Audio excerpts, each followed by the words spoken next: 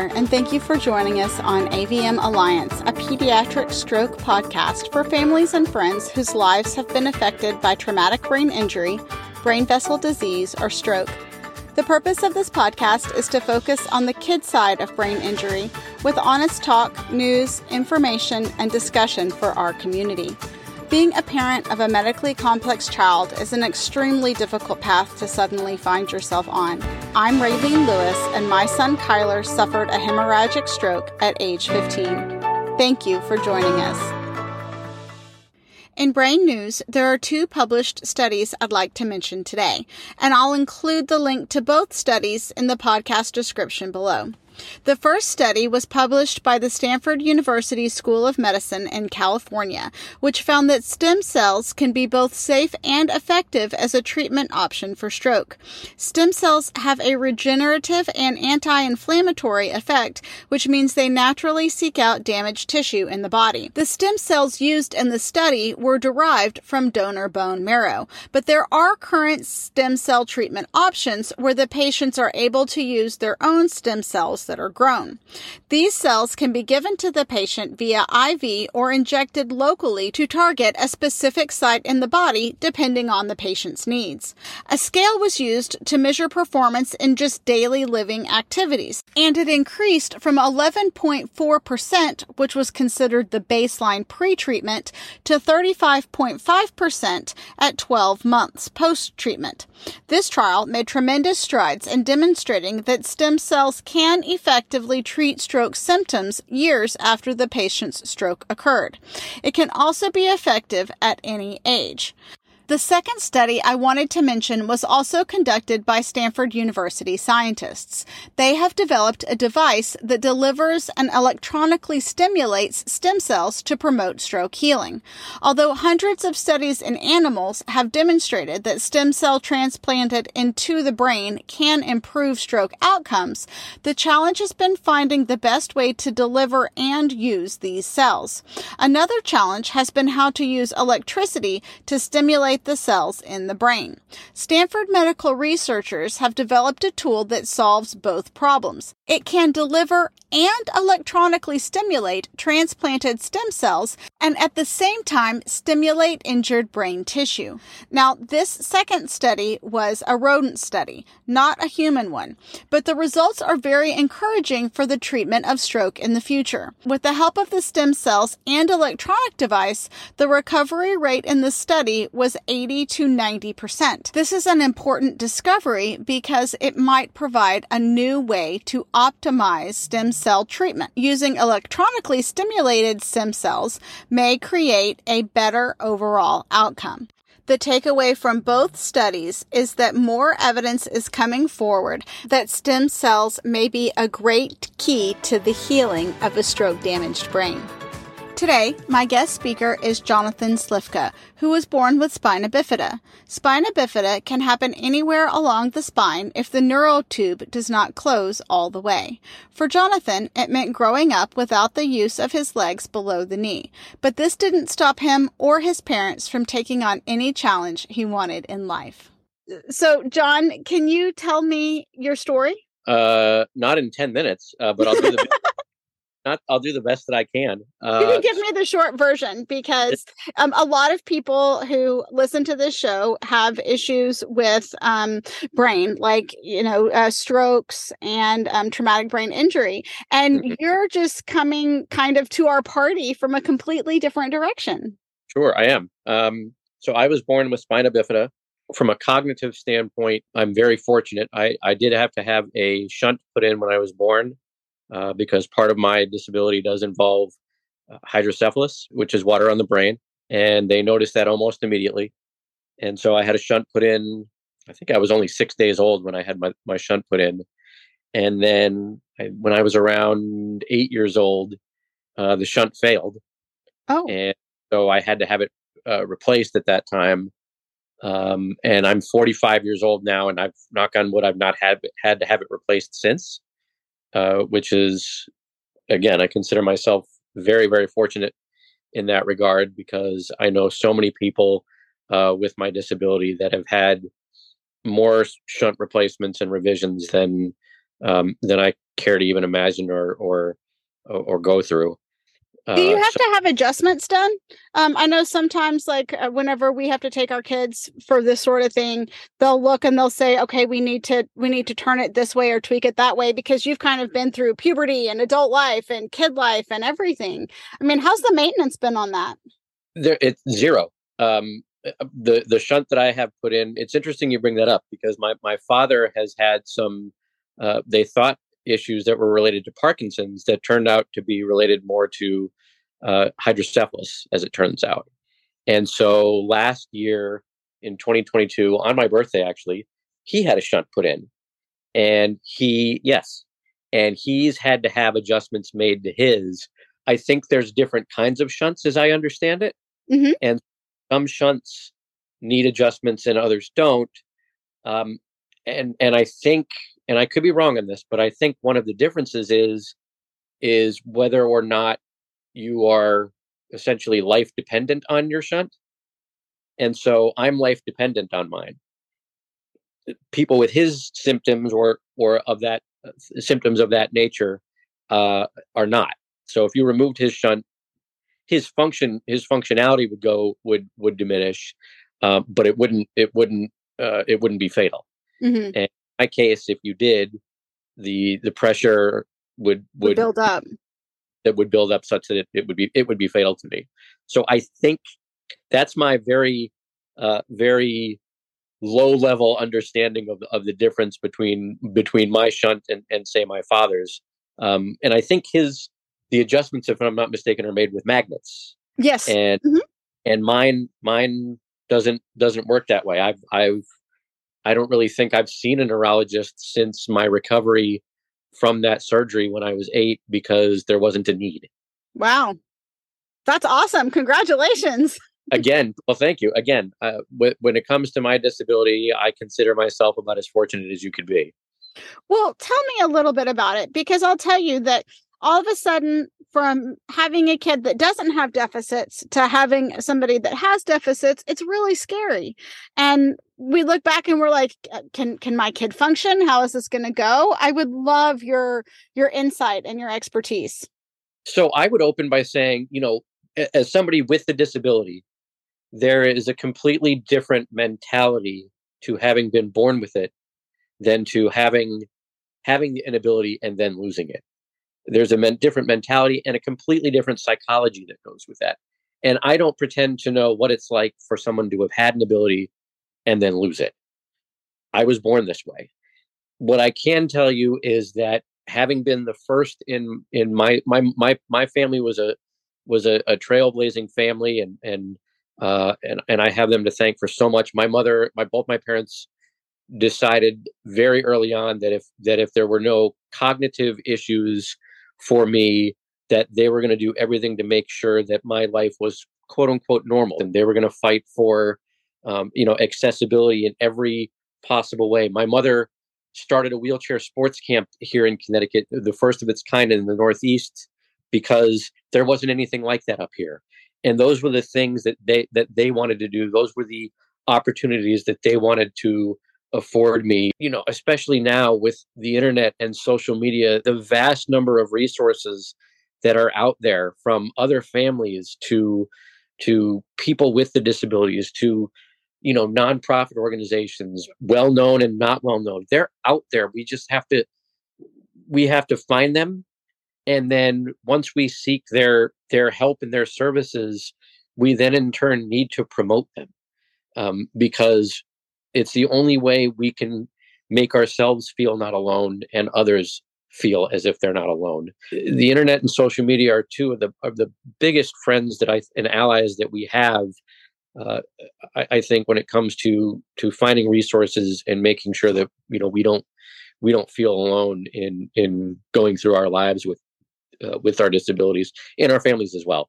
Yeah, I totally agree. I think that that's one really good thing about right now is that because we have social media, we can connect to other people who are going through the same sort of things that we're going through, not only for, this heart-to-heart camaraderie, which I think is really important, but also for, education and assistance, right? Like, I have this problem. Can you help me out? What have you guys done in this situation? I completely agree. And if I could just make two quick points. When my mother started that wheelchair camp, the wheelchair sports camp, there was this sort of organic camaraderie that came about amongst the parents, because they would come and they'd drop off their kids, they'd pick them up. Sometimes they would spend the day, and they would just talk to each other, and it was organic and natural. And what is your kid going through, and who are you talking to? What are your resources? What are you utilizing that's helping them get through XYZ issues? The other thing that I would say is, for a few years now, and I think it was happening even before COVID, people's mental health became a major headline in the news, because more people of prominence, people in politics, people in Hollywood, celebrities and athletes, were speaking out about their own mental health. And I think if we can extend that further within the disability community and get those things out in the forefront, out in the news, out in the media, and out in the general public, it's going to be so much easier for us to talk about it collectively as a society and address issues, address concerns, solve problems, and just make everybody feel better about those things. And I'd love to see that moving forward. And I use the backdrop that it recently came out that the disability community is now the largest minority in the country. Really? 50 plus million Americans, Raylene, have a disability. And that's the reported number. You and I both know there's so many more people that won't report that they have a disability, either out of fear or maybe they don't even know they have one. So if you're not going to listen to our voices now, when are you going to? So tell me, what do you think has helped you? You've had parental support, which has been huge for you. Yep. What do you think about the way that the community is in general? And what I mean by that is, you just said we are the, largest minority group around. Are you seeing positive changes for assistance within the community, or you think we just need to have louder voices? And what things would you like to see change? Oof. Man, that's a loaded question. I think we are seeing positive change across the board. And the way that I envision them as a roadmap. The more resources you give to people with disability at the earliest possible age, or at the earliest possible onset of their disability, the stronger they will be going forward. If you're born with it, or you have a disability as a child, it's got to start at the education piece. Again, if you employ more of the people in the disability community, do you know how much you can drive down the employment number in this country? That's true. And the biggest thing you got to do is bring them to the table. If they can't speak for themselves, bring their families to the table. Don't pretend for one moment that issues for the disability community can be solved without their voices. Yeah. That's the big thing. Too much happens to solve it. And I'm not even just talking about politically. Too many issues are attempted to be solved in echo chambers for the disability community, and without them being there. And then a lot has to be done after the fact to address the fact that they weren't at the table in the first place. You're a wheelchair, right? A wheelchair person. Is there a correct terminology that I should know? The one that I've been hearing most recently is wheelchair user, or person in a wheelchair. I'm a big proponent of person first language, so I don't refer to them as a disabled person. It's a person with a disability. It's person first language. I've heard wheelchair user. Wheelchair bound is not appropriate. Okay. Because so many of folks that are in wheelchairs, they're not bound to them. It's a very derogatory term. So wheelchair user, one that uses a wheelchair. I think sure. It makes okay. sense. Well, I have to say, this is, I guess, somewhat embarrassing on my part and somewhat funny, is my son has an awareness walk, right, that we do. Mm-hmm. And somebody said, but Raylene, a lot of the people that have this condition are in wheelchairs. And I'm like, oh my gosh, I didn't even think of it. So I'm like, we're going to call it a walk and roll because, oops. I think that's fine. That's more inclusive. The more inclusive, I think you can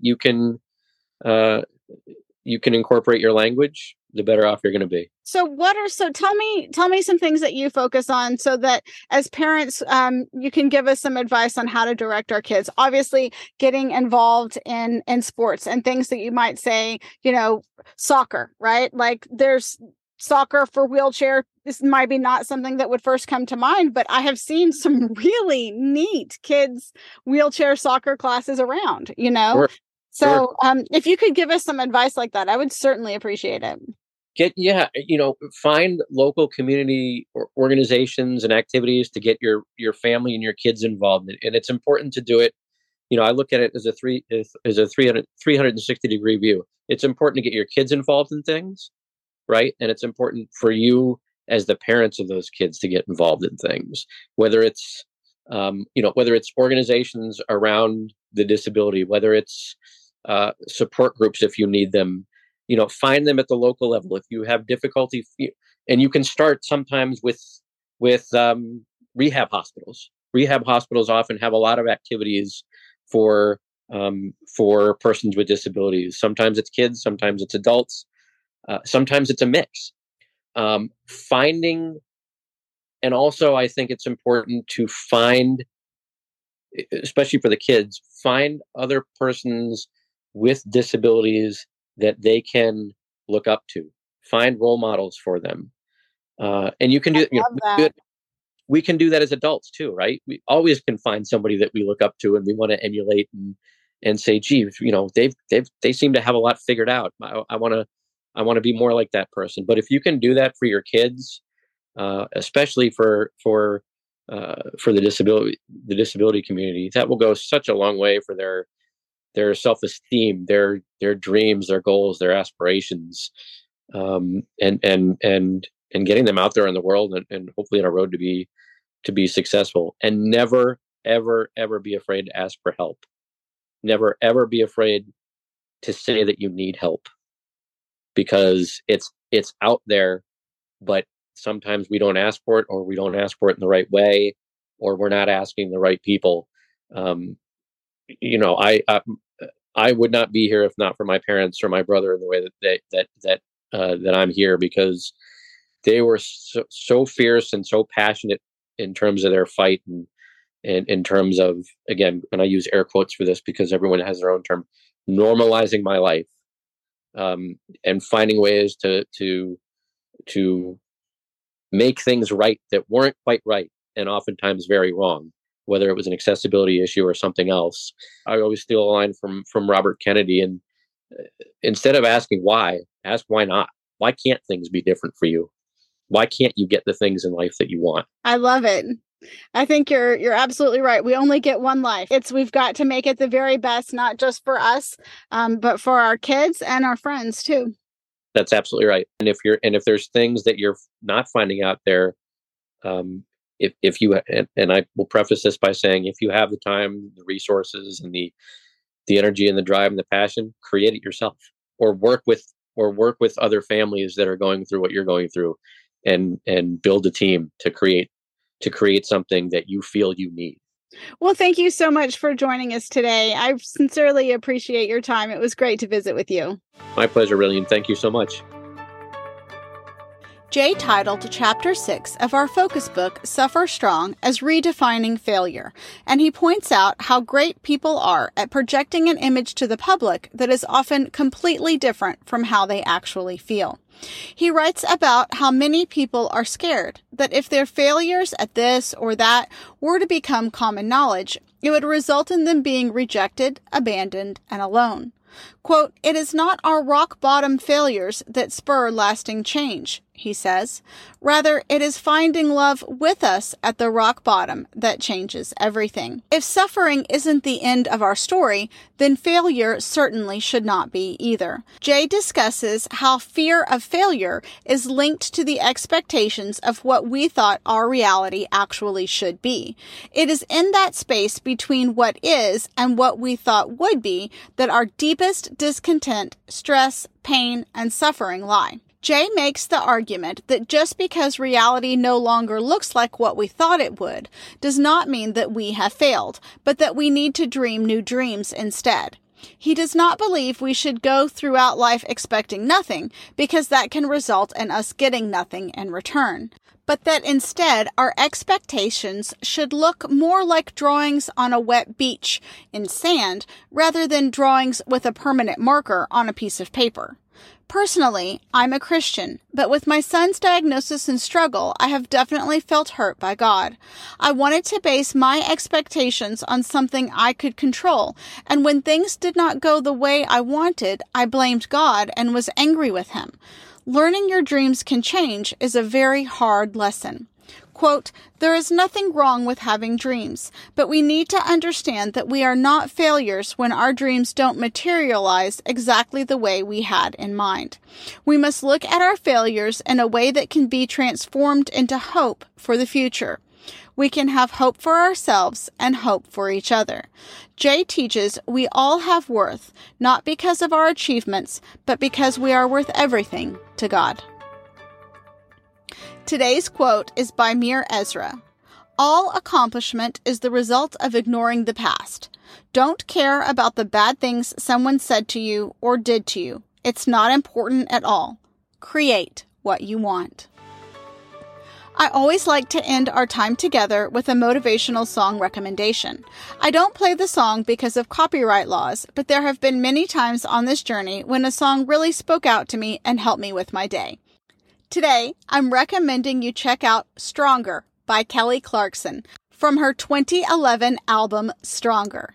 What doesn't kill you makes you stronger. Stand a little taller. You got this. And as always, if you have questions, have a topic you would like to hear about, or a great song or motivational quote, don't be shy. Share it in the comments and let us know. And if you liked what you heard today, please go online and rate this podcast. Remember, you're never walking this journey alone. Take care, y'all.